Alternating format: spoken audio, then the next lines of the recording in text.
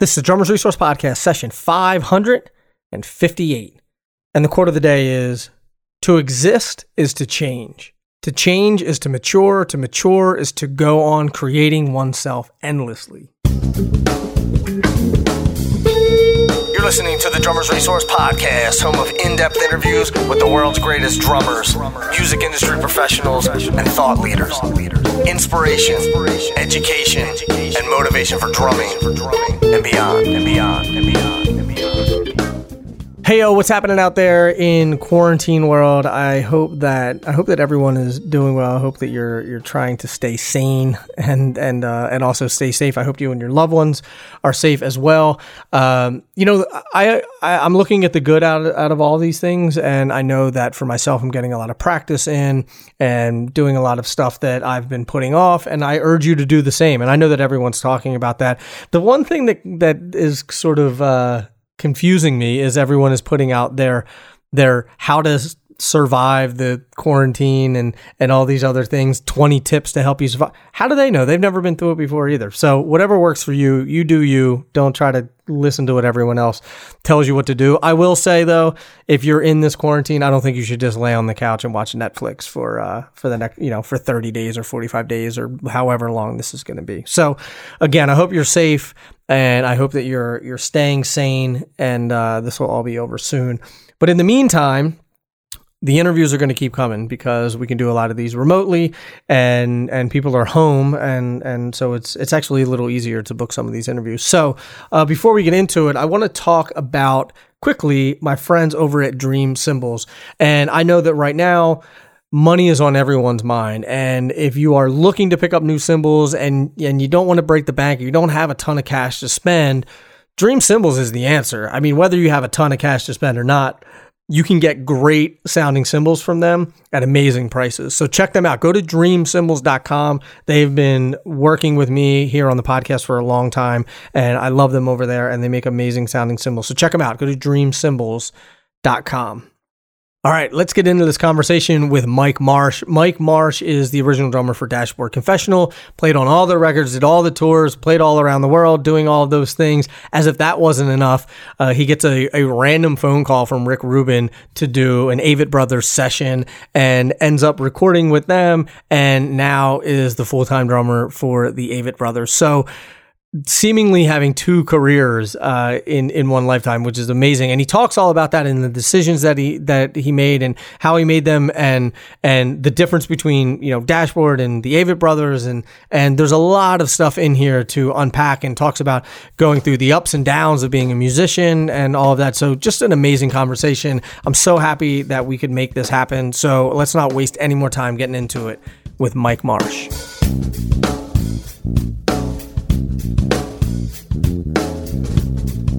Mike Marsh, how are you, buddy?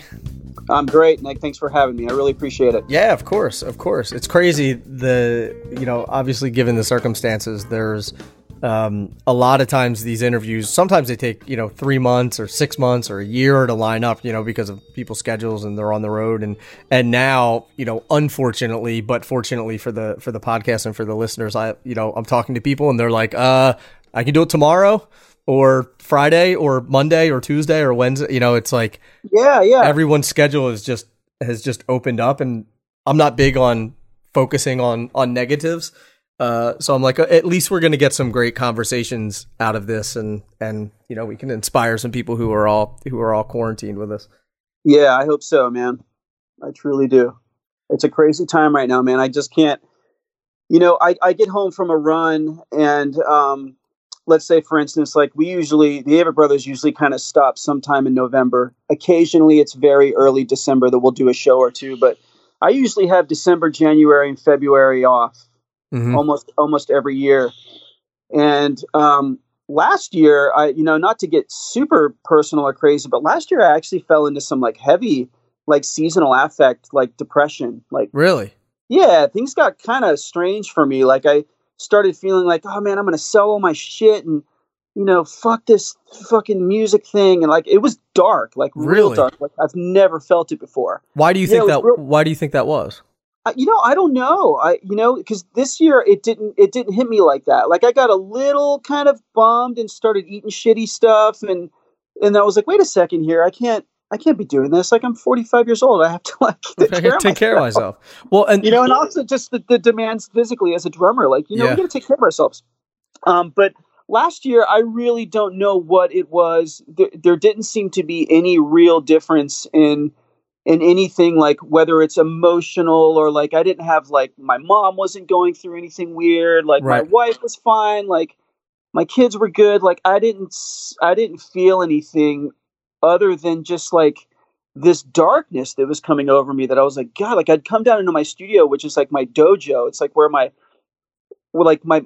peace room, you know? Yeah. And I work for hours on end down here, writing my own material, working with other artists, whatever it is.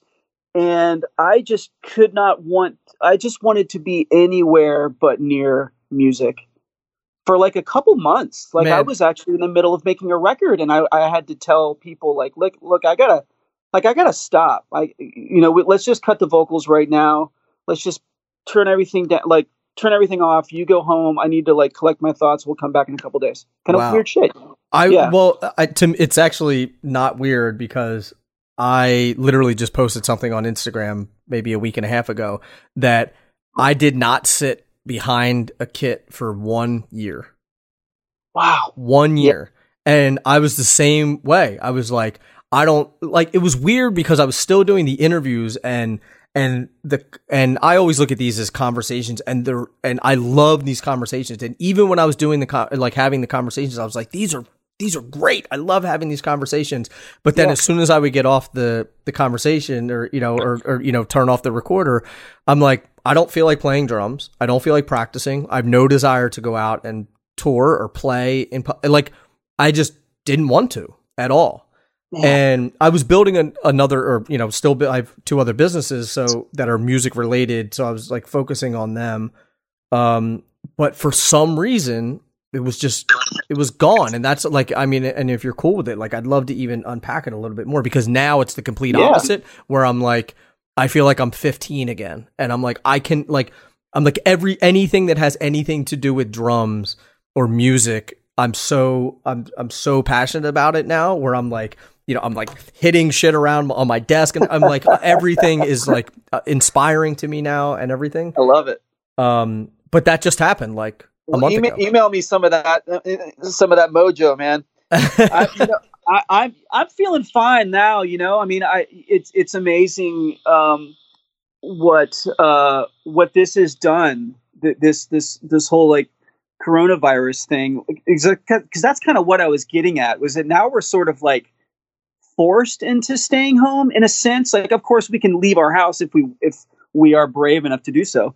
But being forced into something does something to me strange mentally. Like I feel like, I'm up, I'm like exercising again. I'm like eating good food. I'm like cleaning up my studio, getting reorganized, like taking apart all my electronics and like spraying all the connectors and like wanting to like just revive everything. I'm about to set I literally tore down all my microphones, wrapped up all my cables, like vacuumed. I mean, I'm getting ready to set my kit back up, like work on my tuning. I want to learn how to fucking speak Spanish. Right. Like I feel great right now. Like I feel really good. And it's interesting because this is the time of the year when I start to tour. Mm-hmm. And I think my body, it's kind of like, when you set an alarm for a really long time to get up for work, and then eventually you just stop because you're waking up 15 minutes before the alarm goes off.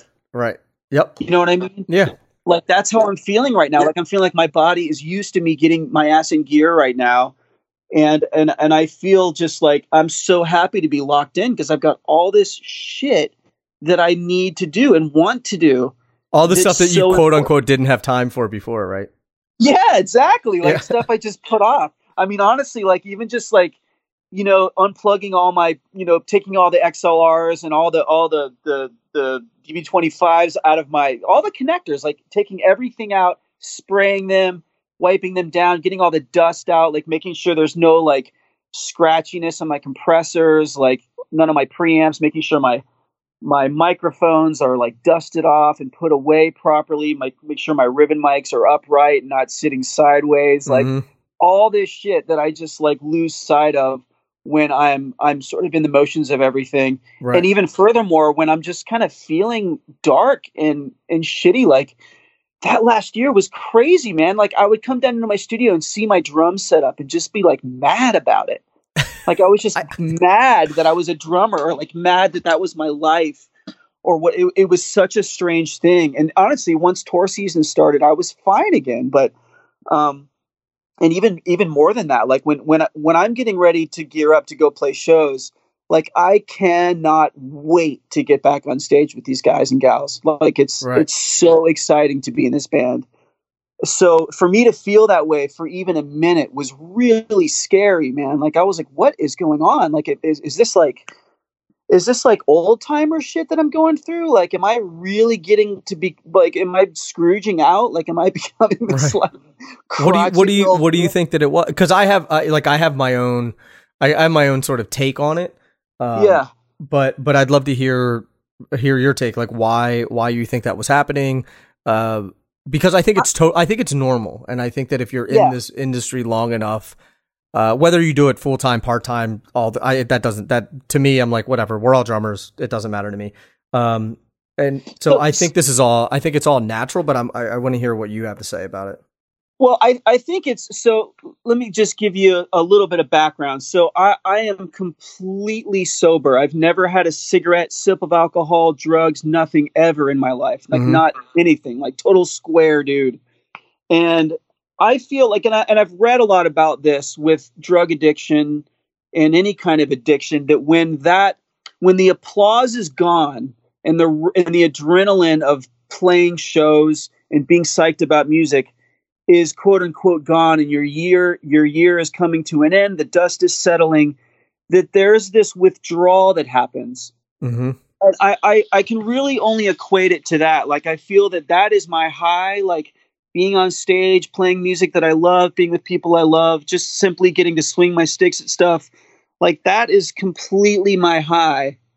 And when that dust settles, man, it's like, whether I want to admit it or not, like my brain does something, man. Like my body, my emotions, like I miss it. I feel like I'm longing for something that I'm not going to be able to get for a few more months. You know, like not in that way. Like I'm still able to come down and record and create and be musical. But there's something about the rush of playing shows and being a part of that community that when it's gone for even a couple of weeks, things start to get strange for me. Yeah.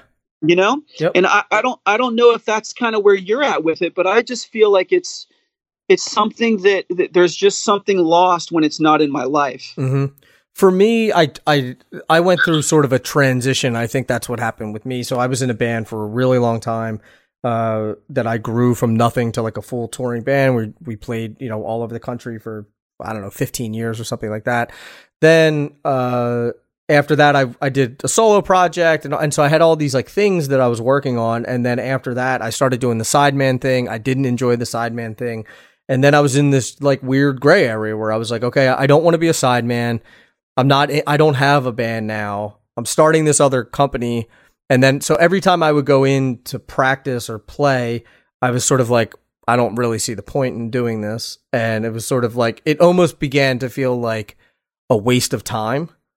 Yeah. And then I was like pissed off at myself for wasting the time. And then I was then in turn pissed off at the drums, and it would go into like this vicious cycle. Cyclical thing. Yeah. And then the times that I was practicing were getting fewer and further between. So every time I would go in, I would be like, oh, I feel like I sound like shit. And then, so it became like this negative feedback loop. And then, so then I just stopped. Like I packed all my, I didn't quit, but I packed up all my drums, and everything was in storage. I didn't have and then I moved, so I was like, I'm not going to get a practice spot or anything.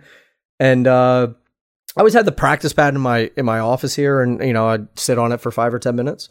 And then I don't know, like one day I just felt the itch again, and had some great conversations and found a place to practice, set my gear up, started playing again. So I really hitting the pad. And now I find myself like spending, an hour going down the rabbit hole on YouTube or, like looking at all these different videos. I'm like, man, I haven't done this since I was, 21 years old.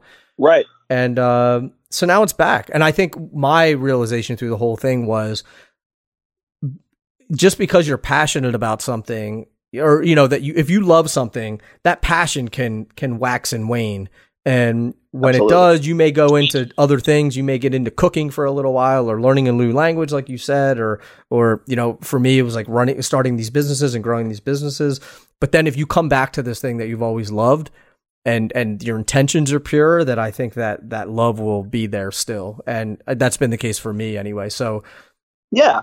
And it always goes there for me. I always get back to a place where I'm like, the breath of fresh air, where the release of like, wow, I'm back and I'm feeling healthy again. And I'm just so psyched to be holding these sticks in my hand. And even more so, like, just so stoked to be on stage with these people and be back on the road with these lovely people again, with these beautiful songs. Like it all comes back around. And honestly, that's kind of where I've been able to sort of manage the dark hours, is knowing that this is a means to an end. It's gonna fall apart at some point, and everything's gonna be okay. The sun's gonna come out, and I'm gonna be fine. And that's always been the case. And I'm just really trying to, like, I'm also an artist. I paint.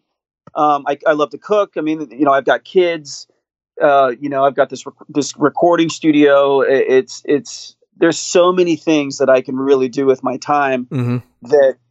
Just last year I just didn't feel capable of any of it. I didn't, I was of course still cooking for my family, but in things like that, and just trying to be an engaged dad and doing the best I could with that. And I feel like I've very sort of seldomly fallen short on that. I feel like I've done a very good job of maintaining that. And I think that's the biggest goal when you've got kids. And so everything else has to be put to the back burner, regardless of what it is. So I've always been able to sort of pull my head out of my ass when it comes to that. But with music and art and anything that's sort of my true, the fire in me was just, it was like hideous to me, man. I didn't find any beauty in it at all. Like it sounded like noise. Like everything just felt like noise for a while. And I've never felt that before, and I have not felt that since. And God, do I hope I don't ever go back to that again. But man, it was real dark. And I'm just doing everything I can now with this COVID thing to stay active, like I even being on Instagram for me last year. And I don't know if you go through this with Instagram, but I find myself stumbling upon videos of people that I truly admire.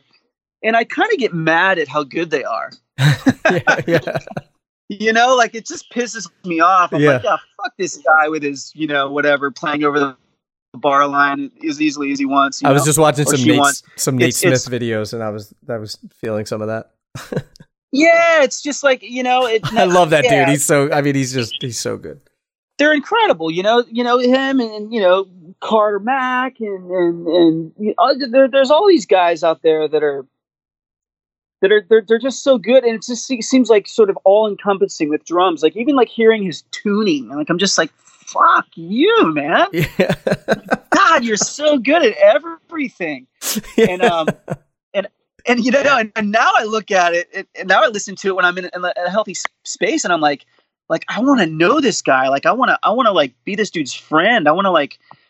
I want to learn from this person, and or share with this person, like maybe even like, I don't know, do something back and forth, create some music together. Like, but man, when I'm in that dark place, I'm just like, man, this stuff makes me so angry. Like I just get so mad at it.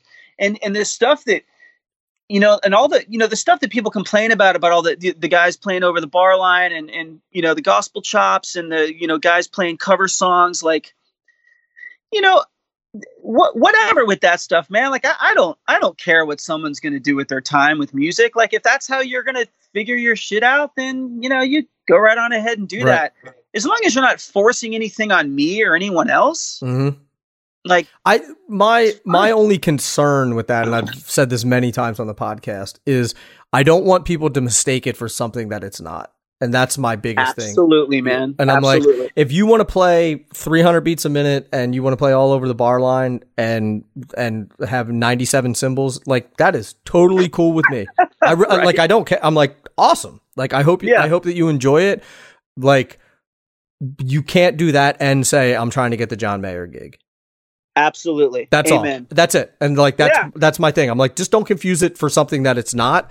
But if like that thing, whatever that thing is, if you get joy out of that and it brings other people joy and it inspires people to play music, do it, man. Like go do that thing, do it up, you know. But like my fear is that 12-year-olds are going to see someone playing all this crazy shit around the drums and they're like, oh, that's what you need to do to be a professional drummer.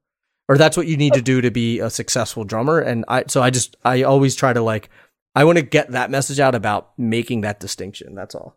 Yeah. Well, so here's the thing. And this is where the lines get blurred for me. So when I started playing drums, I believe I was 13 and I lived in an apartment complex, and I was really big at the time into listening to whatever my brother and my mom listened to. My mom was really into like Journey and Foreigner and REO Speedwagon, and she listened to some soul, Al Green and stuff like that, the Temptations. I mean, there was always something playing on the radio, on the turntable. And my brother was really into classic rock. He'd listen to Led Zeppelin all the time and Pink Floyd. And, you know, he even listened to metal. He listened to like Metallica and stuff like that.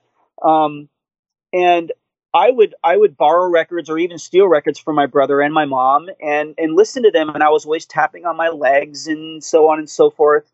And, I was playing snare drum I think it was 8th or 9th grade. I was playing snare drum in the school band. And as I'm sure you know, like every 32 bars, you get to hit the snare once. And it's just fucking miserable, you know? And meanwhile, I'm looking over at it's just a bunch of lines with a black block in it. You're like, all right. That's right. Yeah, thanks. Yeah, I'll be over here. Yeah.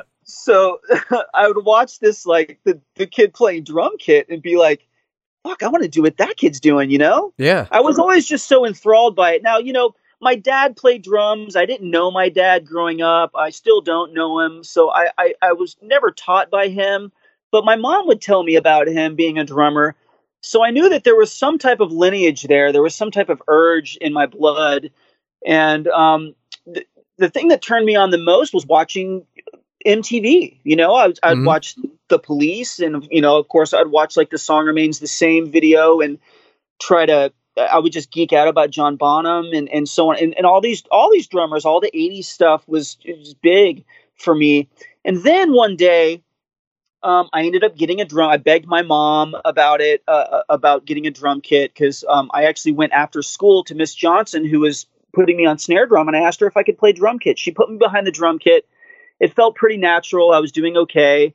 And she asked me to come back every day for a few weeks. And if I was showing progression, that she'd put me on drum kit. Well, fast forward a few months, she put me on drum kit. I begged my mom for a kit. She bought me one. And my brother gave me moving pictures from Rush. And it fucking changed my life.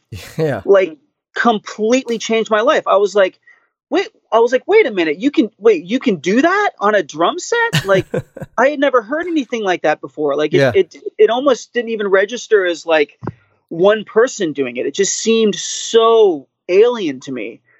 And of course, I started collecting everything that Rush had, and I just became the biggest Rush geek ever.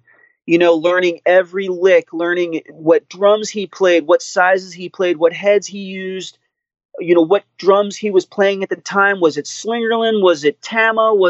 Like everything. I just geeked out. Posters all over my walls. All I listened to was Rush for years. And a lot of people talk about, you know, Neil's lack of groove, or his, you know, this sort of staleness about his playing. You know, people that are like groove meisters, I've heard them talk about how, well, you know, Neil's this very sort of linear type guy. He's very sort of official about his drum parts. There's not a lot of improvisation and all these kind of things maybe aren't necessarily negative, but to me at the time, I was just kind of like, fuck you, man. Neil's the best, dude. Like, he's got this and he does that. And like, Right. have you heard the shit on this song?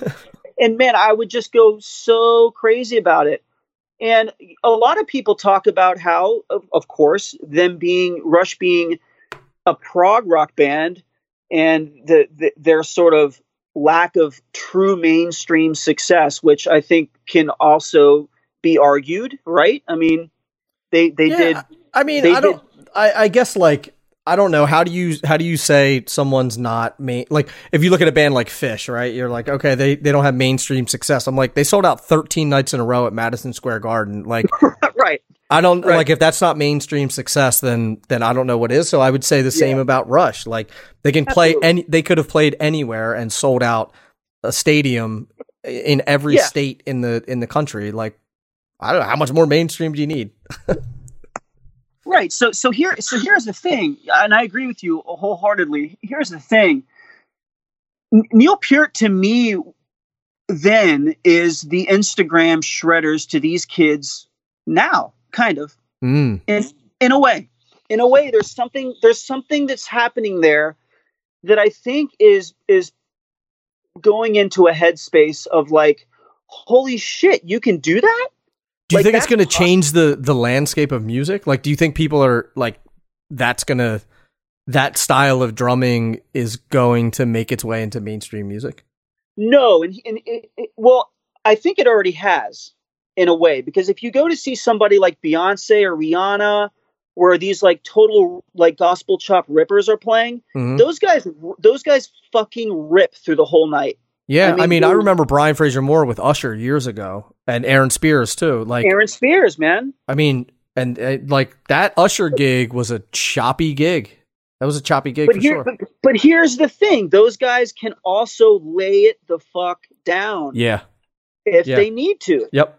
And I think that, so for me, when I started early on playing in kind of pop punk bands and real aggressive, like Southern California to like NoFX, Lagwagon-y type stuff, where it was, like super fast stuff, drum fills everywhere. And the band I was in called The Agency, like we were trying to sort of incorporate some of the prog stuff that we'd learned from Rush and King Crimson and Yes and The Police and Primus and all these bands. Like we were trying to incorporate some of that stuff while trying to also maintain a hook and an aggression that turned us on, that got us really excited about the music. And honestly, I would show up to, so at the time when I was living in Miami playing these shows, there was a club called Cheers. And that club was where everybody who was anybody played a gig. And honestly, anybody who was nobody played a gig, because the owner, Gay Levine, was just wonderful and supported the local scene with her whole heart. It was like, anyone who wants to play a gig, you come on and do it. And I saw some really shitty bands play there, and I saw some incredible bands play there, and everything in between. And I with the scene in Miami and the way things were going, there was everything going on down there as far as punk rock and I was going to ask, was there a big punk rock scene in Miami then?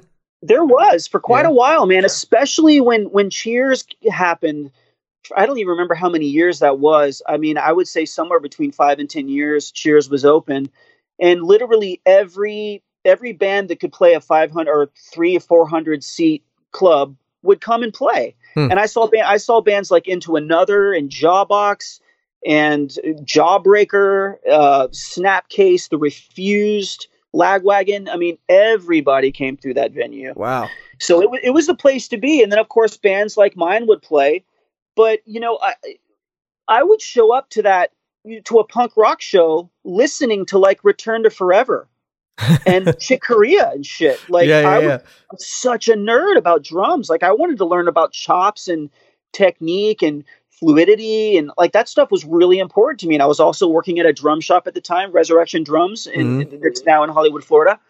How are you And, finding out about all that stuff then? Because it's not like now, like you just go on the internet and you find it and people talk about it and whatever. But like, you know, you and I grew up in a similar time where, you know, you had to buy a DVD or you had to get a magazine in the mail or you had to like, you had to know, or you had to have someone hipping you to all this stuff because no one is finding King Crimson just on their own in 1985. No, it's not. You know? And I think it's a chain link thing. Like, I think, you know, Zeppelin led me to Rush, that led me to King Crimson, that led me to Yes. And working in the drum shop for me was where I really found like, wait, holy shit, there's actually drummers that are even better than Neil Peart, technically. Yeah. Yeah. Like, wait, what? You know, so that's where I found. I think I heard you talking in another podcast about the Vinnie Weckel Steve Gadd thing. Yeah. Like, I remember seeing that and being like, wait, who are these guys? They've got like mullets and like they're flying all over the drum set. Like, and so, you know, that stuff led me to like Steely Dan and the Chick Corea Electric Band, and then the stuff that Vinnie was doing. Mm-hmm. So all that stuff just started to kind of come into my repertoire. Like, I started buying those records and like slowing them down on my record player so I could hear each individual hit. You're super slow and know how many beats or how many hits were in that drum fill or groove that person was playing. Mm-hmm. Now you just click a button on YouTube. Yeah, exactly. Just slow it down. But, you know, I really do. There's something to be said. And you hit the nail on the head earlier when you said that as long as it's not misconstrued, because I had to learn the hard way. Because when I started playing drums kind of professionally, you know, I had met Chris Carrabba, and he was in my band for a while, The Agency. And then he started sending me these little, or giving me these CDRs with acoustic songs on them. He's like, you can tell me what you think. And that was to become Dashboard Confessional. And, you know, I had waited a really long time to like pull out some of the dynamics that I had learned from all this like geeky drum shit. Mm-hmm. Like, I wasn't able to do that stuff in the punk rock bands. I was playing too fast and too aggressively. Like, you cannot play, you know, 6-stroke rolls or buzz rolls or any paradiddles, stuff like that. You don't hear that stuff with that music. It's not there. Right, you know, right. and I've never really been a big like plethora of knowledge when it comes to rudiments. I just know what I hear and I know what I see, and I try to learn them. I can't tell you what they are, but I know I know how to do some of them. So anyway, fast forward a little bit, I ended up, you know, starting touring with that. And did you have any idea that it was going to turn into what it turned into with Dashboard? Oh man, I got to be honest with you. I told my wife is the one who actually kind of talked me into doing that gig, if I'm honest, because when I first heard Chris's songs that way, I was like, why doesn't this pussy just pick back up a Les Paul and play these rocks? These are rock songs. Like, these are rock songs. What is he doing? And then, you know, and that was my immaturity at the time. Like, I just wanted to be aggressive. Right. How old were you at the time? I was 25 when I first started listening to Chris's music. Okay. And then 26 when I started like touring with him. Mm-hmm. You know, jumped in a van and, you know, we're going to make it, man. Like, yeah, let's do this. And then it was like getting on a rocket ship, I'm sure.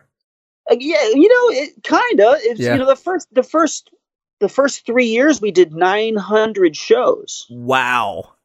We were never home, dude. 900 shows in 3 years? We did 900 shows. We would come, dude, we came home from a tour and Chris would be like, all right, I'll see you in a month. And then he'd call me like 2 days later and be like, hey, we're leaving in a week to go out with Hey Mercedes. We're leaving in a week to go out with The Anniversary. We're leaving in a week to go out with, you know, Rival Schools. And, you know, it was like, I was doing 200 shows a year and I thought that was a lot. Man, it just never stopped. 300? It was 300 shows. That's insane. I've never heard anyone play that many shows in a year. Man, it was nonstop. I mean, we were so hungry. Like, you're home like what, a week a month? Yeah. You know, maybe. And I was newly married, man. 2001, I just got married. Wow. You know, and my wife was in a band and she was starting to tour. I mean, it just got gnarly for a while. Everything's fine now. Everything's cool. But you know, even my marriage was suffering. I mean, it was just like, I mean, of course it was, right? Yeah, You can't you're, be I gone mean, that you're long. not home. You know, you're not married. Right. I mean, you're married, but you're, Yeah, you know, and, it's and like, then I'd come home. I'd come home from a tour, and she'd be leaving for a tour. So it was. Right. She was in this like emo rock band called the Remedy Session. what does she play? And she plays bass, Oh, cool. Cool. and that band is kind of like unofficially back together. I play drums for that band now, and we've made records in my studio or recorded songs and stuff. But Amazing. so the Dashboard thing was, yeah, like after all the really heavy work had been done, it just, the spark ignited. Mhm. And I don't really know any other way to say it. It just got, and all of the trials and tribulations of that ignition were there. Mhm. All of it, like just the craziness of like becoming a rock star and being in a famous band and the MTV Music Award and this like all this like silliness that just starts to become like kind of noise. Like you're just Yeah. like, oh, holy shit, people are like tapping on your shoulder in the mall, and Did it mess with your head at all? yeah, it absolutely did, man. Like I was so young, I was an idiot with it. Like I didn't know what the hell was going on, man. It was just like, and you asked me a question about like, did I even know it would become that? And when I started doing this, I was like, I'm going to give this a year, because like I don't love this. Like Right. I like it. Like I like it, and Chris and Dan and I were friends, and it was cool. I was like, this is my chance to like play some cool shit. Like I can Mhm. like really like construct cool drum parts and be like super dynamic with this stuff and pull from all these influences. And it was on fire, man. It was so fun. And then it was like, oh wait, now we have like commercial success. And then there was that chase, this like sort of formulaic chase that happens for songwriters Mhm. when success happens, and this chase to like keep it alive and to keep the money there and to keep us on the road and to pay this and to pay that. And man, I mean, I can go on a big, long, dark road with that stuff, but man, I mean, I have fond memories of being in that band, but it was in the first 3 or 4 years of being in that band. Yeah. That's it. Like, honestly, What changed? Just the magnitude of everything and yeah, I mean, that played a huge role in it. I think that man, egos just got crazy, and Yeah. and when I was honestly just trying to hang on to my gig, it just got to a point where I was kind of looking for a way out, Mhm. and that way out came, and I didn't take it the first time around, and I don't know why I didn't, but the Avett Brothers came knocking, or I should really say Rick Rubin came knocking. So I was going to say, so you guys were recording with Rick with Dashboard, and that's how you had the relationship with Rick, or how did you have a relationship with him?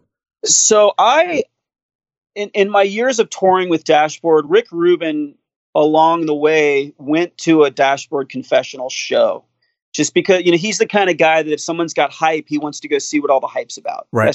That's how he works, or at least seemingly that's how he works. And he went to a House of Blues show. We were doing 3 nights or something in Anaheim, or not Anaheim, the one on Sunset. And he loved my drumming, and he hated the band. Really? He thought it was terrible, and that it is what it is. And he started. He told you that? Yeah. And not in those words, but he's like, I didn't care. I really didn't care for the band, but Right. I really loved your drumming. Like you added something to the band that to me seemed like, it just really turned me on to what you were doing. That's cool. That's a compliment, especially. I mean, that's a compliment from anyone, but especially from Rick Rubin. Well, for me, it changed my life. I mean, Yeah. that's the compliment you wait for, right? That's the one that you're hoping will come at some point in your life. Of course. But my wife and I, my wife got pregnant in 2005, early 2005, and we moved to Tampa because that's where some of my family lived. And we had our first child, and the family didn't really end up helping out like we kind of hoped. And it was for lots of different reasons, and we understood. And so, and I started kind of feeling like I don't really want to be in Dashboard Confessional anymore. Like, I don't think. And my wife's like, well, where do you think we should live for you to have work? And I said, well, let's go to LA. Mm-hmm. So we packed our shit. We'd only been in Tampa for like a year, not even. I mean, maybe a year. Yeah, maybe like a year and 4 months, something like that. We owned this beautiful house. We had a pool. Right. It was wonderful. But our neighborhood was kind of like a bad Tim Burton movie or something. It was like, you know, their first question is like, what church do you go to? You know, like kind of shit. Right. And so we packed our bags, went to LA, and literally the second we landed in LA, we realized like we wanted to ask the pilot if he could make a U-turn and like go back. Really? It was instant. We were just like, fuck this. Really? It ain't gonna happen. Why was that? Man, it was just first of all, we had a 1-year-old. My wife's a nurse, and she was working in like the cardiac unit, which is as I'm sure you can imagine, is crazy stress in Los Angeles. Yeah. And I was really unhappy with my job, and I was living in a town that's you're just stuck in your car, right, all fucking day. And I didn't really know a lot of people there. Like, I had some friends that I would see, and I was getting some work, and I produced a couple records. I played on some records, and like, I was like, all right, I can do this. But like, I knew I wasn't really going to be super happy, because you have to make so much money to like have a family in Los Angeles. I live here. I get it. Oh, see, okay. Yeah, there you go. Yeah, I knew that. That's right. My wife and I a couple weeks ago went out looking for houses, and because we were like, all right, let's see, how much does $1 million get you? How much does 500,000 get you? How much does 2 million get? Like, I'm like, I have no idea. Right. So let's just go around and look at it. And I'm like, okay, in the area, like where we live right now, $1 million gets you a shithole. Right. It does. I'm so sorry, man. I mean, it does. Like, that's just what it is. And we went and looked at this house, like we were just driving by. I don't want anyone to think that we were looking at this house, but we were driving by, and we were like, oh, let's just check it out. Like, it looks cool. It's in a great neighborhood. Let's check it out. And we go in, and it was gorgeous. And it was like $3.7 million. Jesus, man. And you're like, that's okay. You need $3.5 million to have a yard and a, and all, and that was in Pasadena. That was in the Valley. So yeah. So it's that's where we started looking, was in Pasadena, and then we started looking in Burbank, and then we looked in. Oh God, I don't even remember, man. It's not cheap anywhere. It's not cheap anywhere. And we went real estate shopping, and we walked into a house that was 1,200 square feet that needed a kitchen and new bathrooms. It had a detached garage, which was a plus because I wanted a studio. It had a little tiny yard and what they were calling a pool, which was the size of a hot tub. And it was $800,000. Yeah. Yep. And I just looked at my wife, and I'm like, well, I mean, we can probably make this work, but if anything happens, anything to my job or your job, we are fucked. Yeah. Like, totally fucked. It's crazy, man. So it's crazy, man. So we went back home to the house we were renting at the time. And another thing about LA is we actually found out that our first daughter, was allergic to dairy, because she was throwing up and sick the entire time we were there. Ugh. And like most kids, they just want to eat macaroni and cheese and ice cream all day and pizza. Yeah. Yeah. So we're just feeding her this shit. Like, well, she's got to eat something, and then she'd throw up that night. We're like, what is like? It was almost like an omen, right? It's like it's like LA's poisoning us. We got to get out of here. So I actually found out that fucking hot dogs had dairy when I lived there, because I gave her one, and this was like weeks after, and she was doing better. She was becoming this like pink baby again, and I gave her a hot dog at a party, and she threw up that night, and I was like, what the fuck? And I read hot dogs have dairy in them. I was like, Jesus. Anyway. Really? I didn't know that. I'm allergic to dairy, so I should keep that in mind. I don't eat hot dogs. Yeah, I mean, check the label. I mean, some I've found out, some don't. But the ones that were at this party did.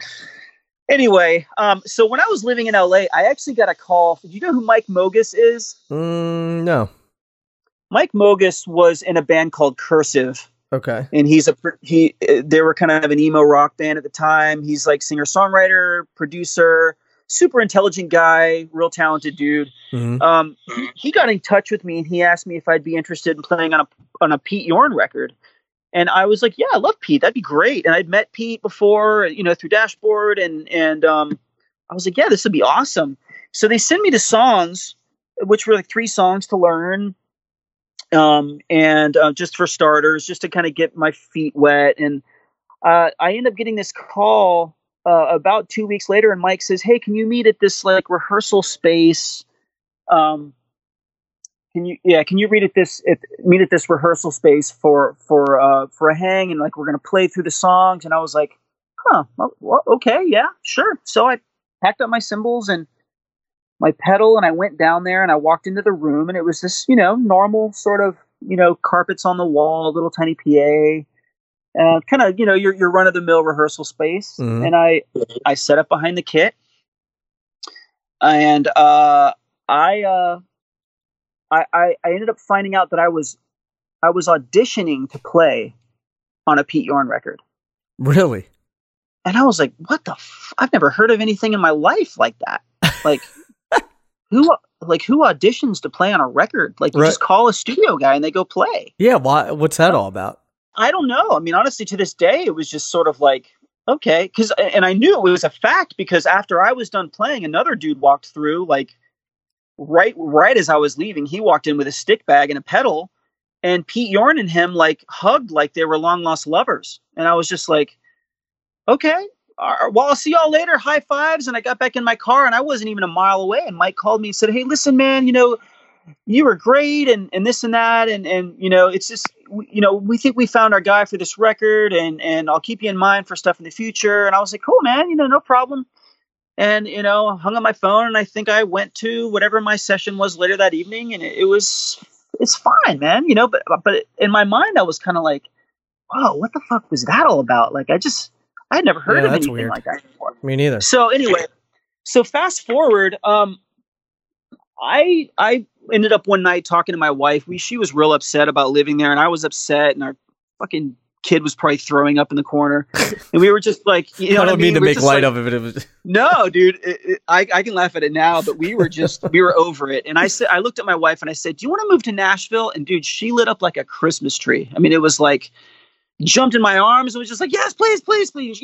And in her days of touring, Tennessee kind of always treated her band well. And there's, and of course it's Music City and they've got Vanderbilt. My wife's a nurse and it just made sense. So we were like, let's do it. So I ended up packing a bag. I flew out to Nashville, started looking at neighborhoods alone, found East Nashville, found a house, bought the house.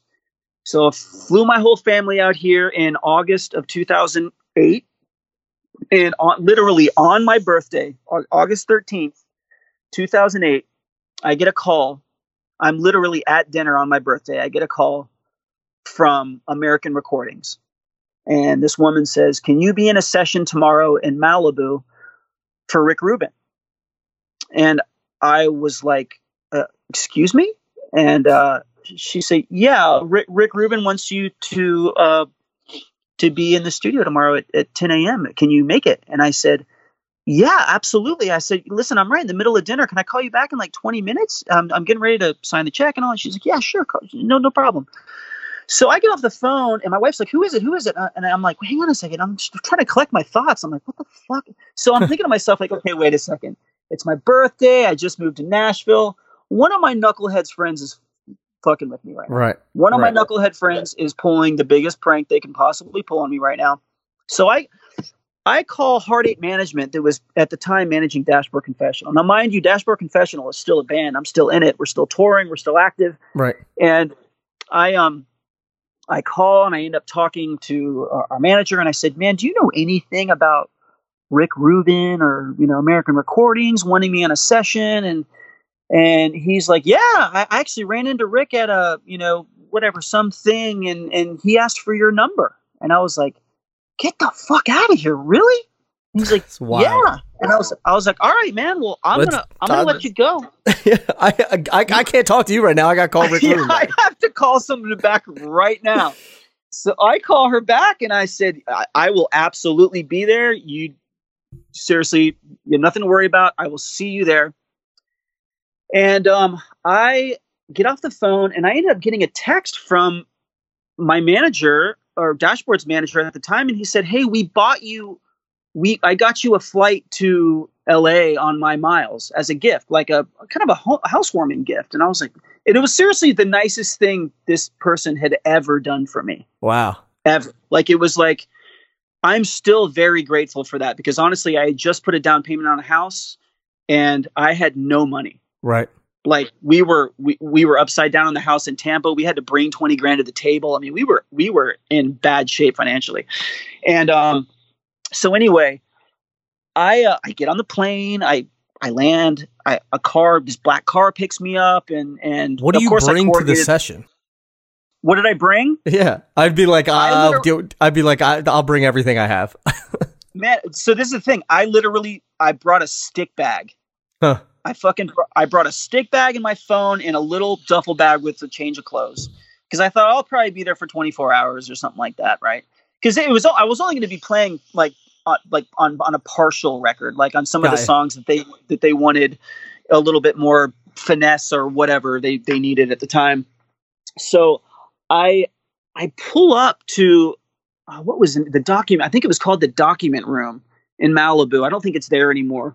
But I pull up to it and there's these big gates and I see these two hillbilly looking dudes walking towards me, like wife beaters, cut off shorts, boots, beards.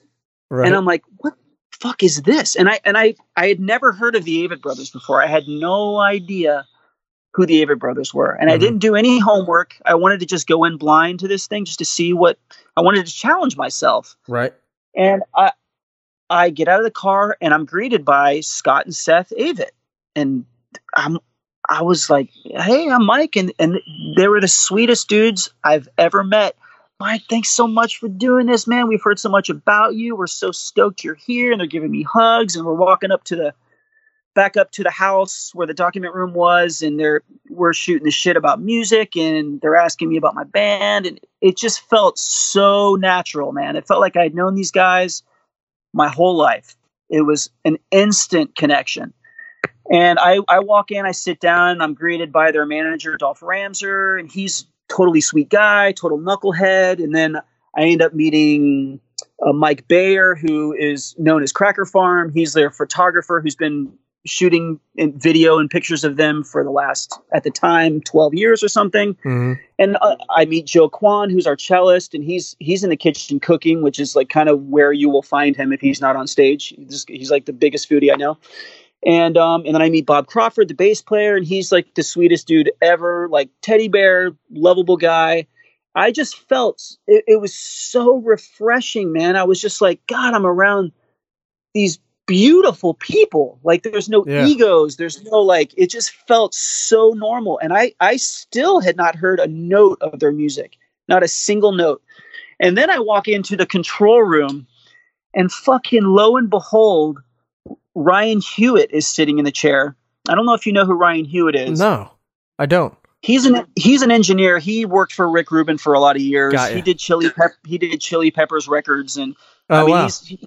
He's a bad motherfucker. Let's just say that. I'm very good friends with him now, but I had just kind of gotten into like engineering and reading about people, and I knew who Ryan Hewitt was. Mm-hmm. I was actually probably geeking out about him a month before I had been standing in a room with him. So I get really nervous, like immediately. Like I'm like, wait, this is a fucking big deal, man. Like this is a Rick Rubin session, dude. Like I should have right. I should have combed my hair for this, you know? Like I should have done some push-ups or something. Yeah, like I just felt so out of my element, man. So I've been checking out the new Sonar SQ1s, and let me tell you, these drums are sick. They're made out of birch, all right? Why, you ask? Because birch has balanced low, mid, and high ranges. So they sound really, really good in this recording studio, plus they sound great live. Now, this is some really cool stuff. They have a sound stabilizer system, and it's actually based on concepts applied in the automotive industry, and it's rubber to metal so that you're getting complete isolation from the shell. Not only that, the colors that they come in also resemble high-end automobiles, so they're all matte lacquer finishes. These kits are insane, and not only that, they sound amazing. To learn more about the SQ1 series, go to sonar.com. Hey, do yourself a favor and check out ProMark's Select Balance drumsticks. These sticks give players the ability to fine-tune their standard stick model to fit their playing style. Let me give you an example. If you play rock or country or metal, check out the Forward Balance. These are front-weighted and give you enhanced power and speed. If you are playing jazz or funk or gospel, then check out the Rebound Balance. These are rear-weighted and gives you more finesse and more agility. Plus, they're made by ProMark, which you know you're going to get a quality product because they control the entire process, from the forest to the finished drumstick. Plus, they're paired by pitch and by weight, so there's zero guesswork when you're grabbing that stick out of your stick bag. Do yourself a favor, check them out by going to promark.com.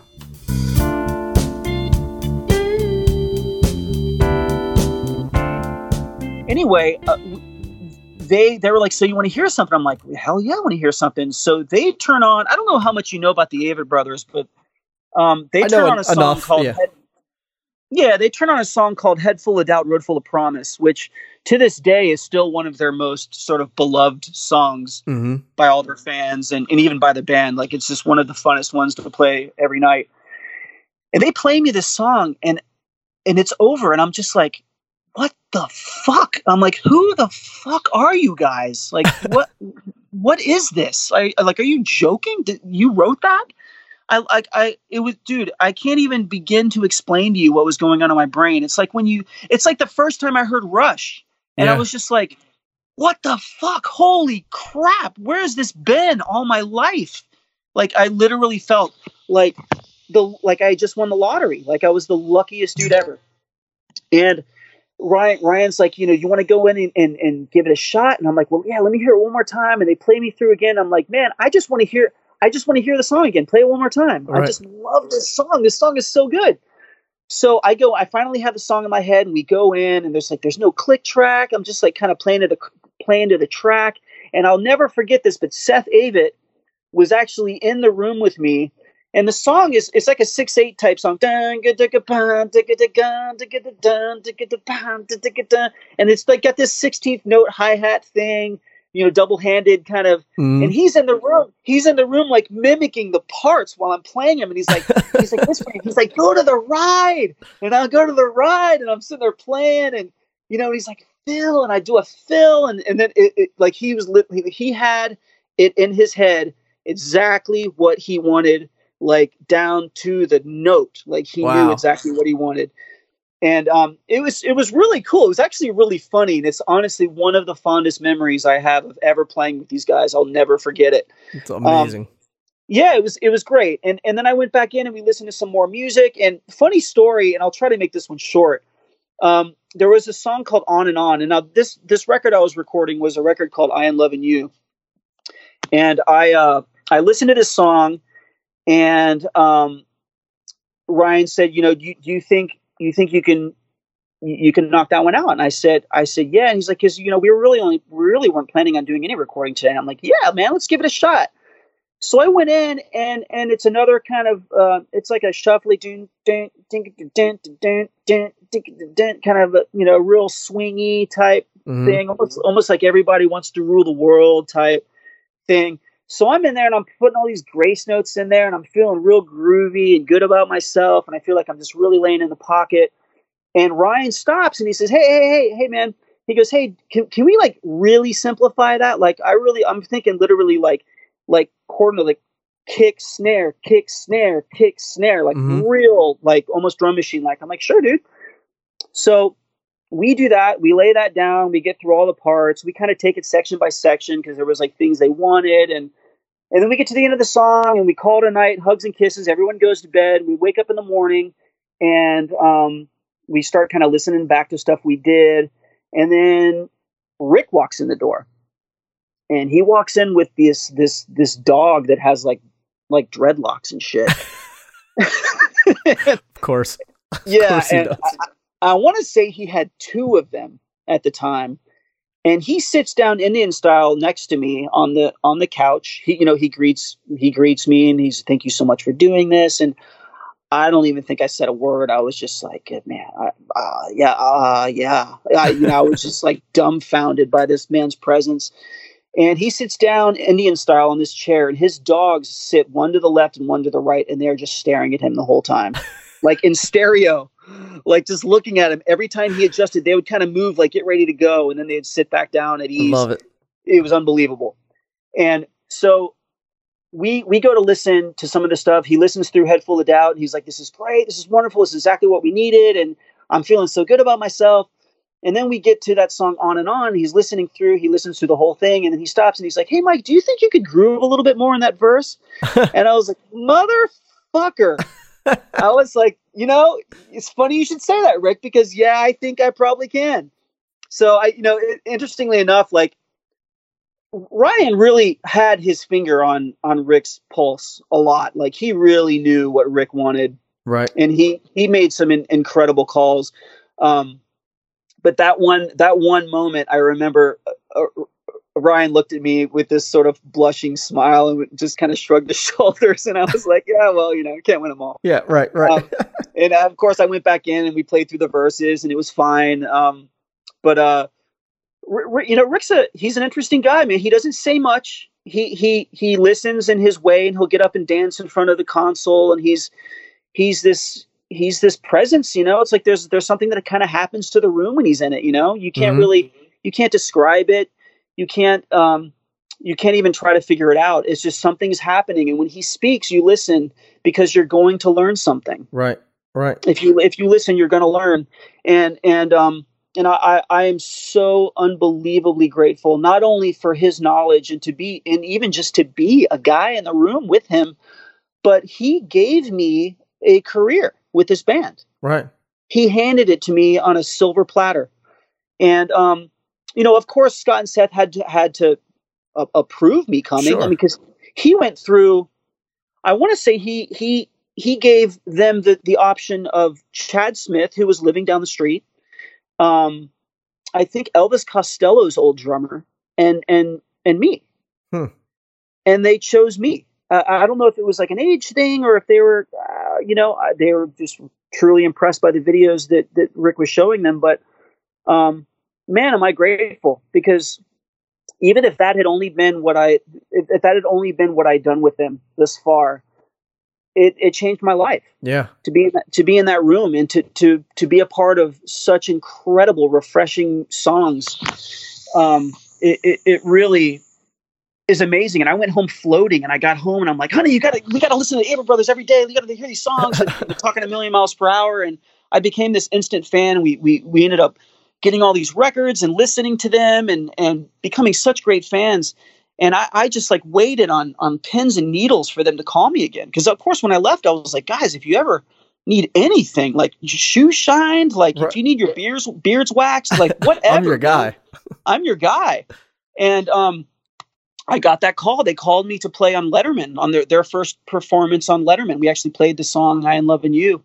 And man, when I hung up that phone, I was just like, yes, I think I'm getting this gig. I think I'm going to be their drummer. This is so exciting. And that turned into like another call to play on their live record. And then I started kind of doing shows here and there, some of their bigger shows.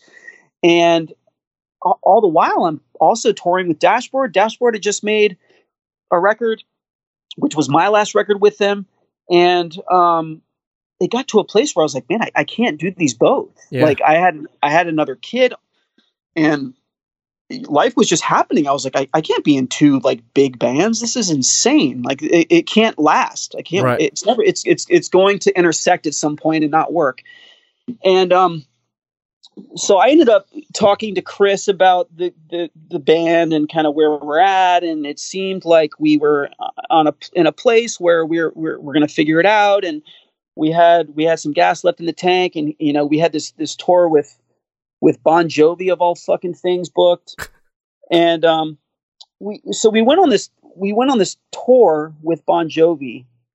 And I ended up doing a show about 2 weeks before that tour started with the Avett Brothers. And I said to Scott and Seth, listen, I've got to go do this tour because I feel like it's the right thing to do. and I need to feel like I've seen this thing through, and I don't want to let anybody down. I'm not the kind of guy that, like, I don't like to jump ship. Right. It's just, it doesn't feel right to me. Yeah, I agree. Yeah. And so I did it, and I went on this tour, and man, I found myself 2 weeks into this tour, like, this is the worst thing I've ever done in my life. How long was the tour? Dude, it was like 6 or 8 weeks. It was miserable. Yikes. And here's the thing, man, is the Bon Jovi people were fucking amazing. Like, the nicest dudes ever. The hospitality was incredible. John would check in on us. He's like the most lovely guy you've ever, all of them were just lovely. Like, and I've never met like bigger rock stars in my life. Like, these guys were just like ready to like fucking live on a prayer every second of the day. Right. Seriously, like feathers in their hair and shit, where they're wearing leather like hats. It's like, just looked awesome all the time. So, you know, I would talk with these fucking guys, and they were just like, they were amazing. I mean, I remember one of the first day we met Bon Jovi, he pulls us all into a huddle, and it's almost like his voice changed for a second. He's like, listen, anybody fucks with you, you fucking tell me, and I'll fucking take care of it. He said it like Jersey style, like whole, like straight up Jersey style. And all of us, you know, John left, and all of us look at each other. We kind of laugh. We kind of do that, like, kind of, right. What the fuck just happened? Like, Bon Jovi just said that. So that was him in a nutshell. Like, he really looked out for us. He was really grateful. Of course, the shows were huge, but no one gives a fuck about anybody but Bon Jovi when they're in those buildings. No one wants to see. It didn't even matter if fucking Mick Jagger walked on stage. They wanted to see Bon Jovi. Right. Okay. Right. Like, who the fuck is Dashboard Confessional? Right. You know, like, that was literally the feeling that I was getting.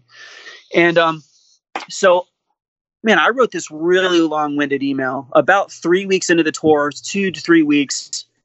I wrote a really long-winded email to Scott Avett, and I just said, man, listen, I'm ready to go. When this tour is over, man, I'm ready to come over. I can't do this anymore. It's killing me. And I don't like where anything is emotional, and just the inner turmoil and all the things that are happening. The music just isn't me, and everything. Like, I just laid it all out, man. Like, just spilled my blood on the page.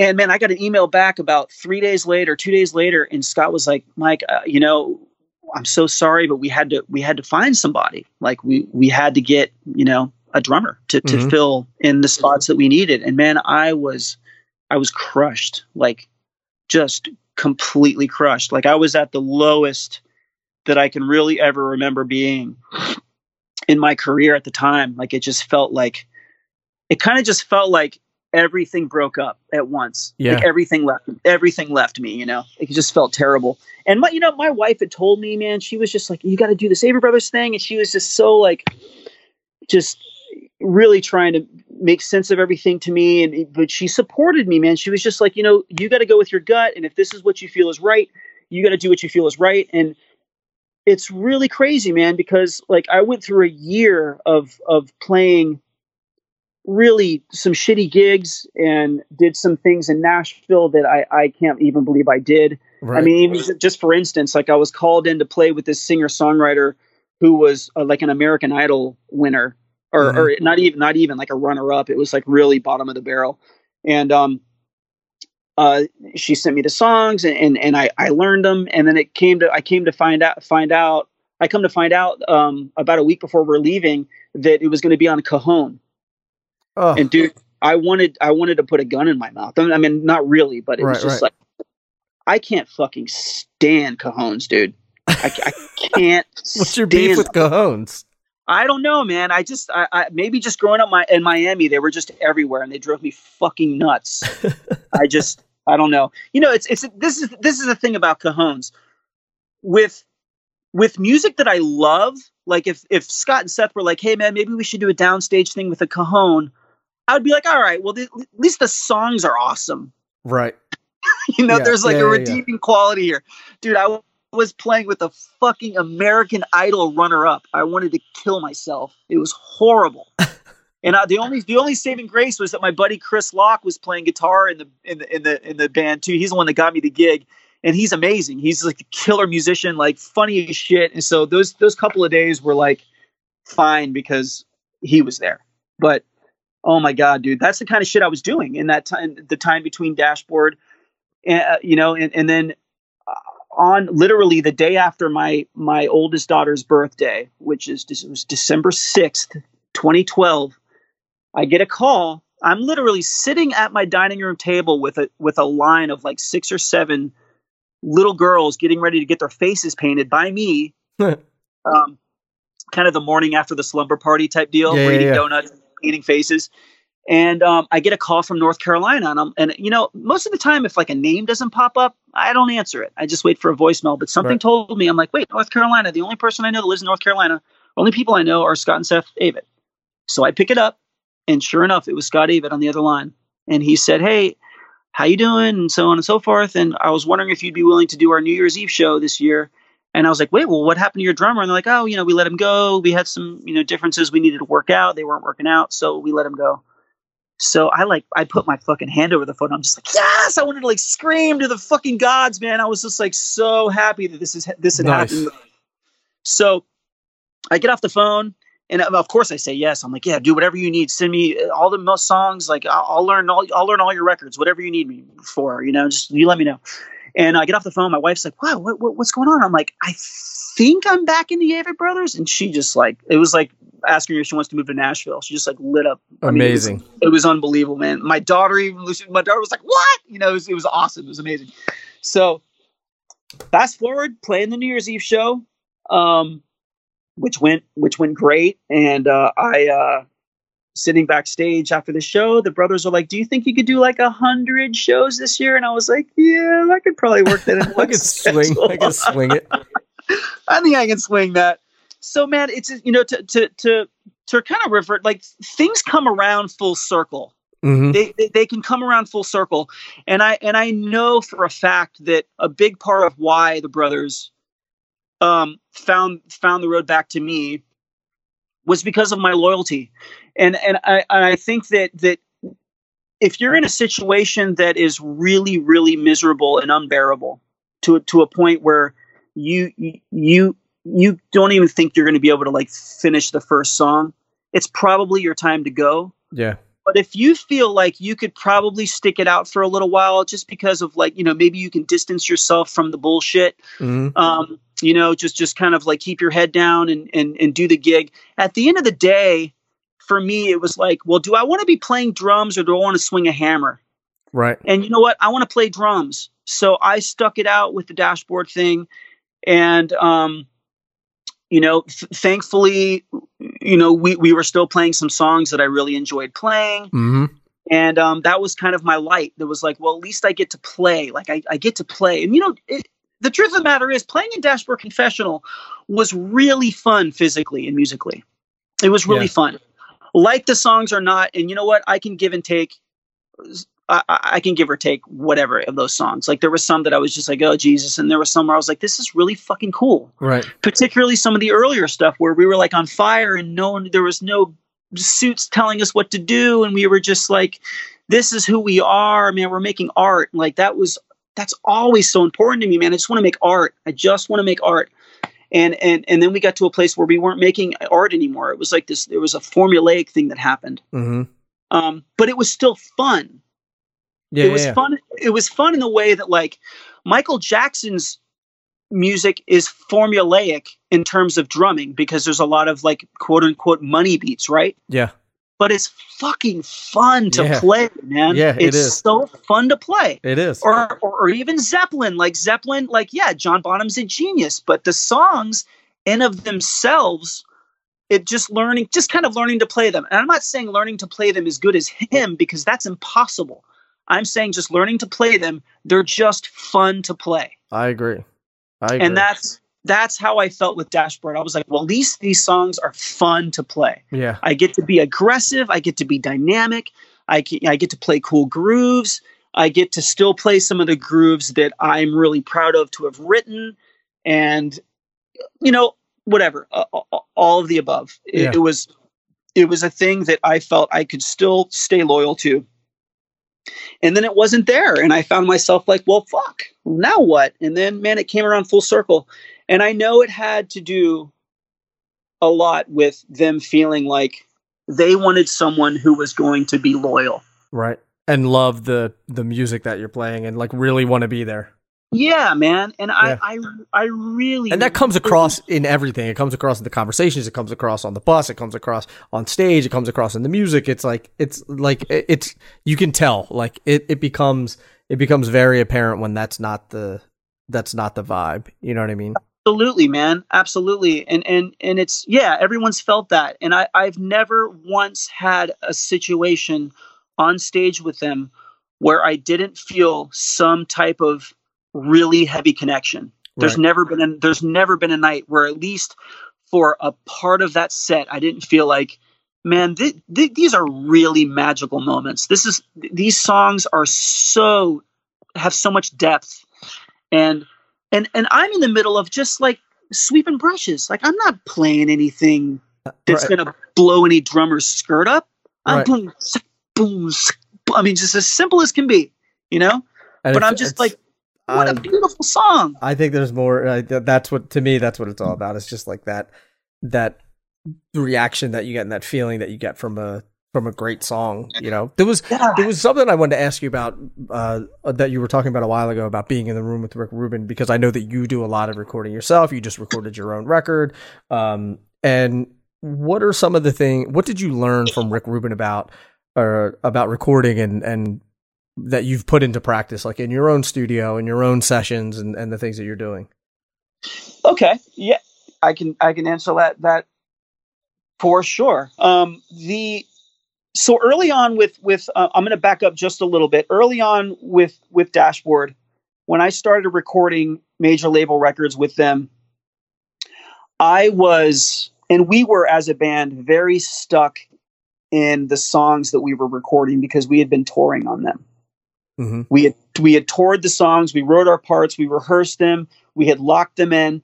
So when Gil Norton made Mark Mission Brand a Scar for us, it was a fucking nightmare for him to communicate anything to me because I was so set in what I was doing. Really? And Chris was on board with it, and everybody was on board with it. Everyone, like, we just had our ways we wanted to do things. As I recall, everybody in the room that was playing on that record, with the exception of maybe John Leffler,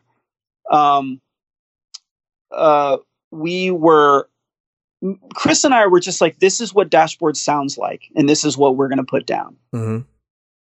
And as the band progressed through the years, and we started becoming more, or I should really say, Chris started becoming more focused on the less is more type of theory.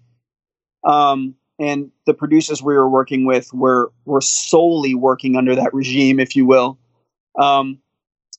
Lots of things had to change, and I had to become educated about that, like what that means, and what being formulaic and writing a hit and playing for the song. Mm-hmm. See, because my whole thought has always been play for the song, because of this, the school I came from, which was Zeppelin and Rush. Like, whether you like it or not, Neil Peart played for the song.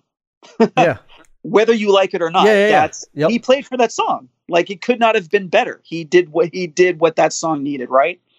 So I have pulled from all those aspects. You know, Stuart Copeland, like, you know, he's overplayed a bit, but he played for that song. Mm-hmm. Like, the energy and the spontaneity and everything. Like, that's the drummer I wanted to be. So when someone would sit me down and say, well, can you just do this? I would think to myself, like, that doesn't feel like I'm playing for the song. That feels like I'm playing your way for the song. Yeah. It kind of strips you of your artistic, you know, I don't want to say artistic integrity, but your artistic expression. Yeah. Just like, you know, any, like, I didn't write the Dashboard Confessional songs, but I had been given the freedom earlier on to at least write my own drum parts. Right. And to have that freedom. So when I started being told what to do with that, I got very offended by it. But then it turned into like learning from that and understanding that there is a place for this and there's a place for that. You know, the fireworks going off at the end of the song, and that's when you throw in all the explosives, Mm-hmm. you know, things like that. Like, those things all kind of set into motion. Now, fast forward to working with Rick Rubin. So we all know Rick Rubin is a big hip hop guy, big rap guy. And the core foundation of because I know you're a big fan of hip hop, old hip hop, yep, like myself. And of course, it doesn't really get any cooler than Rick Rubin's records that he's produced. You know, as far as I'm concerned, the Run DMC and Beastie Boys stuff and LL Cool J stuff is fucking cool as it gets. Yeah, I'm with you. I agree. Yeah. So, and the core of all of that is a groove, right? I mean, you will not have hip hop without a groove. Yeah, I mean, most of that stuff is sampled off of old groove drummers anyway. Right, you know? right.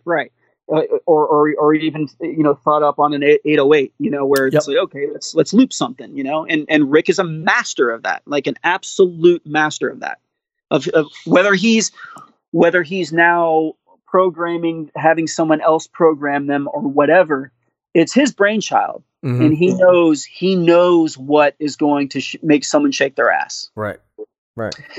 And when I work in the studio with Rick, specifically when we were making True Sadness, I went into that, and that was 2 records ago. I went into that session being like, I'm going to keep my mouth shut and I am just going to learn. And I just want to know where Rick is coming from. I'm not going to fight anybody on anything. I'm not going to tell anybody what I think would be a better thing. All I'm going to do is maybe occasionally say, hey, how about this? And if they say no, then no is no. Because these aren't my songs. And as far as I know, this isn't my band. I'm simply just trying to get these songs to sound the best that they can sound. And that's what I need to be. I just need to be a soldier, right? I just need to go in there and be a soldier. And that's what I did. And Rick's approach to drumming is he's very precise.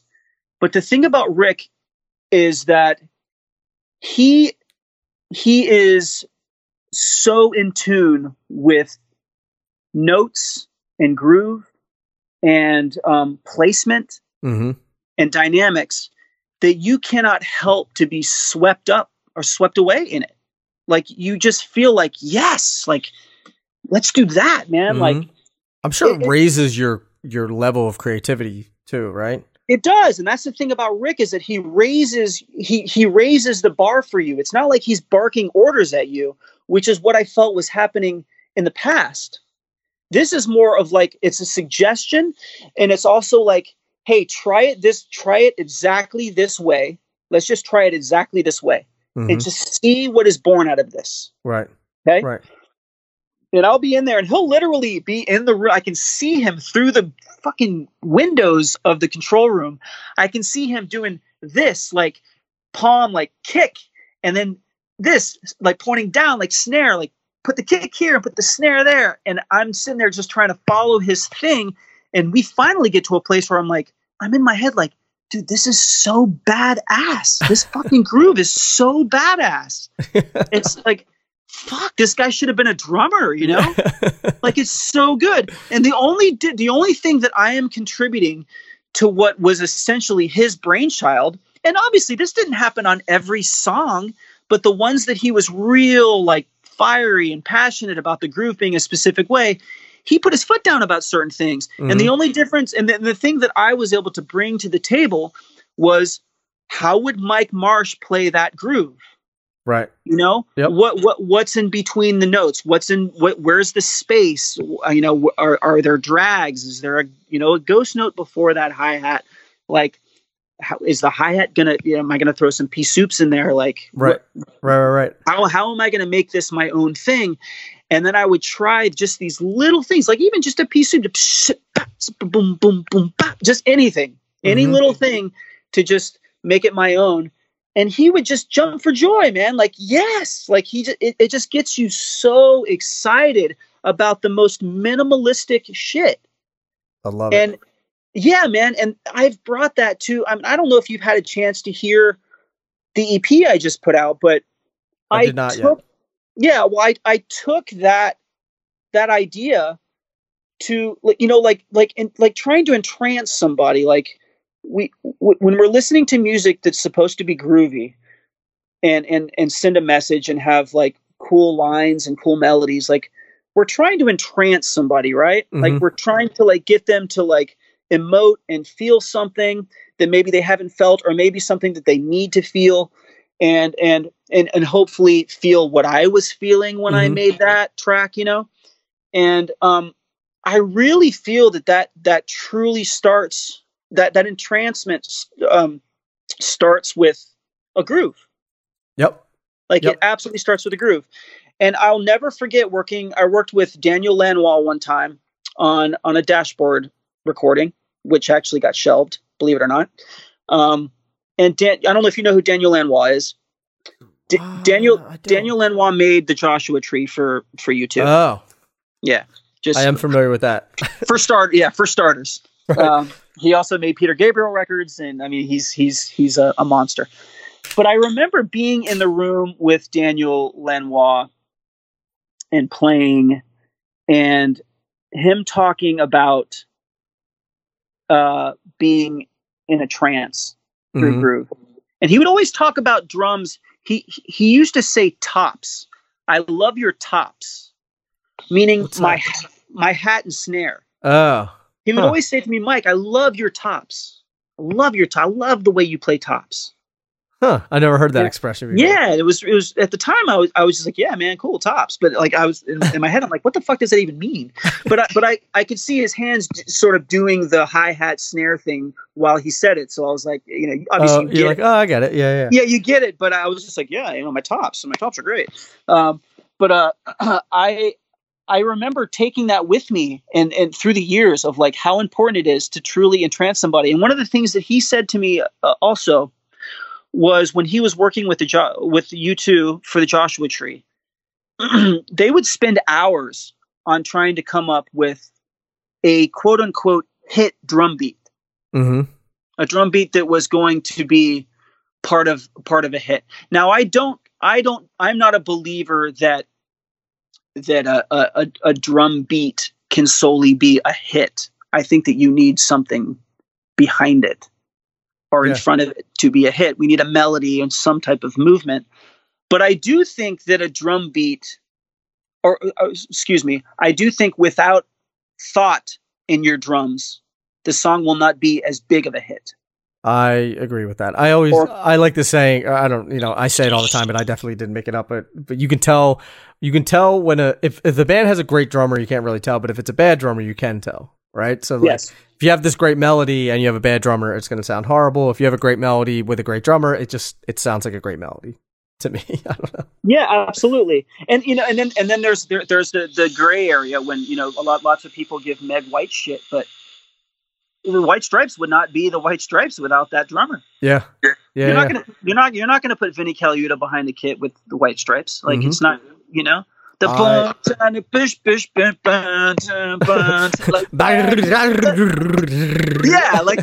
you're not gonna get that same groove. You're not gonna shake your ass the same. It's not gonna be as powerful. It's not gonna be as cool. Right. So there's like, you know, you can give that woman as much shit as you want, but that shit is badass. It's badass. Yeah. Like, I like the White Stripes. I've always I was having this conversation with people on Instagram about it, and I forget exactly what we were talking about, but something about like I was mentioning playing for the song, and they were like, why are you hating on Meg White? I'm like, I'm not saying anything about Meg White. I'm just saying that she was right for the song, but like I don't think anyone is like putting her on the Mount Rushmore of like the greatest drummers in the world. That's all I was saying. Oh no. You know, but I'm like, she's great for, you know, it's just like if you put Carter Beauford into a different band, he would sound like shit, you know, like, but he sounds great in Dave Matthews Band. So right. I don't know where I was going with that, but no, of course, if you're into that kind of shit. Right. But yeah.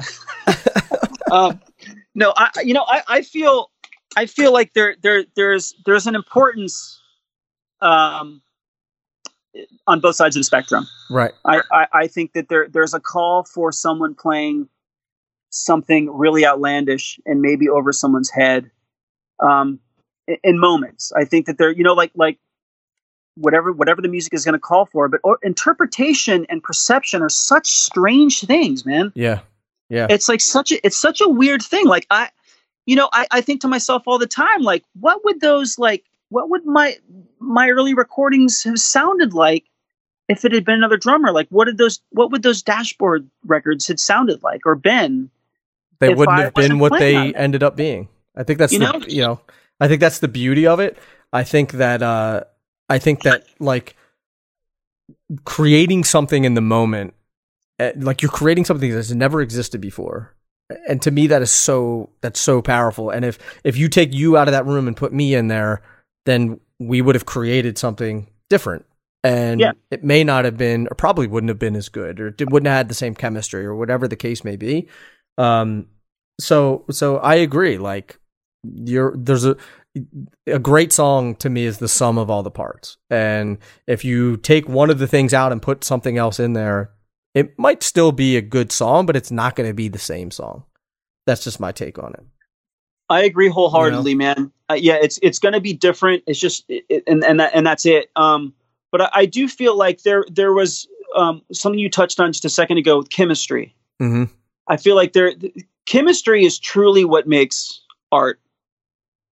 I think that's what makes like real strong art. Like real strong art. Like, of course, there's all different types of art, but when it comes to like real strong art in music, chemistry is everything. Like if Sting and Stuart Copeland had never met, mm-hmm. you know, yes, it wouldn't have been the same. You know, if they had never called Neil Peart into Rush, would have never been the same. Like there's a chemistry that happens that is truly where the magic is, and mm-hmm. I am so grateful that I've had those moments in my career where I have felt, even just in myself, and this isn't anyone telling me like, oh, you guys have such great chemistry. I just know that I felt that chemistry. Right.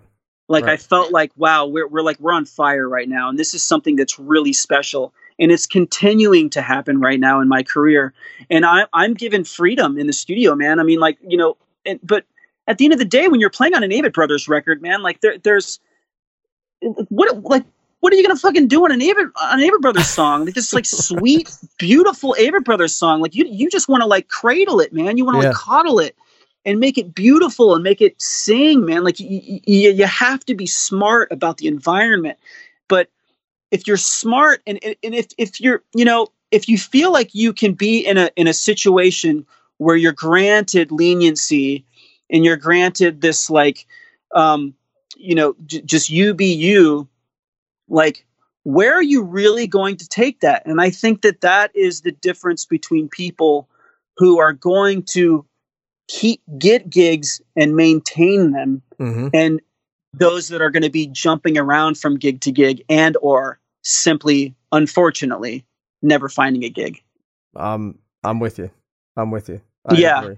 And for me, it's just, you know, I definitely had to learn. I had to go through all the motions of that stuff. And mm-hmm. I'm finally in a place, man, where I feel like, man, anything that these guys throw at me, I'm going to know. And if I don't know, I am sure as shit going to figure it out. Yeah.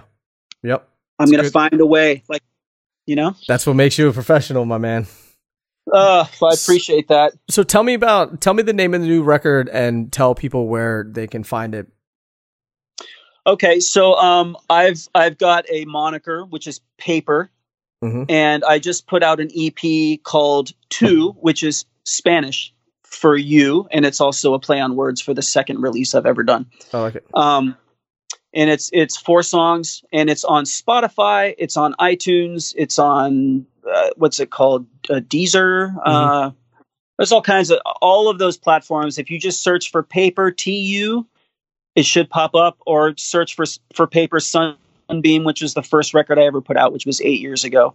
And it's all stuff that I've recorded in my studio. I've engineered it, mixed it, and played most of the instruments on it.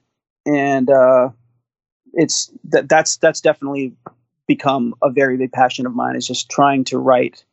Because I don't get to write in my band. Like that's not my role. And mm-hmm. Honestly, like I couldn't. Like I would be embarrassed to show them my songs.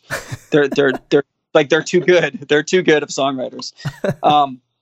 But it's a place where I get to go to just be me completely. If there's no one telling me what I should or shouldn't do, or what sounds to use or not use, I can do whatever the fuck I want. I mean, I have Moogs, and I have a Poly 61, and I have, you know, all these plugins, and I have an 808, and I have, I have all kinds of shit in the studio. There's guitars everywhere. There's amps. I've got drums for days. Like, I can just create all day long, man. And I really urge everybody in this time right now with what's going on, man, pull your guitar out of your case, dust it off, man. Play, make something, man. Yeah. Make something with your time. Yep. It's so important right now. Like, this is the time that you have. That's just, unfortunately, we're locked in, man. But like, we started this conversation talking about this, and I feel like for me, it's been a blessing, man. Like, it's like, I need to get my shit together. Like, seriously get my shit together. You know what I mean? Right. Like, I want to be better at everything. Yeah. And I have that time now. Like, it's the time is given to me. Like, you don't have any responsibilities other than making sure your family's fed and making some art. Yeah. Yep. Like, go do that, man. Do it for sure. And do all the stuff that you've been putting off and don't have time to do. Go listen to some music, go practice, go create some things. Check out Mike's new record. Man. What's that? Yeah, do some push-ups. Listen to Mike's new record. Go to his website, MikeMarshMusic.com, and I'll link up to everything in the show notes as well. But Mike, man, I'm happy to hear that you went from a situation where that you don't feel it was the best musically, and now you're in a great situation. So that makes me happy to hear that. So I'm happy for you. But also just thank you for coming on, sharing your story, sharing your insights, continued success in the future, and please stay safe, keep your family safe and all that. And I'll talk to you soon, brother. Thanks, Nick, so much. Much love, man. I appreciate everything. Have a great one. All right. Thanks, brother. You too. Bye-bye. Some of us here are not like the others. Take what I speak at grace and be my brother. Once you lay here in this temporary heartbeat, then you'll realize you're keeping it from stopping. Is a lovesick fragile frame pulling you down and winning you over? It's absurd, it's only words are swaying you now and choosing to overcome. Oh no.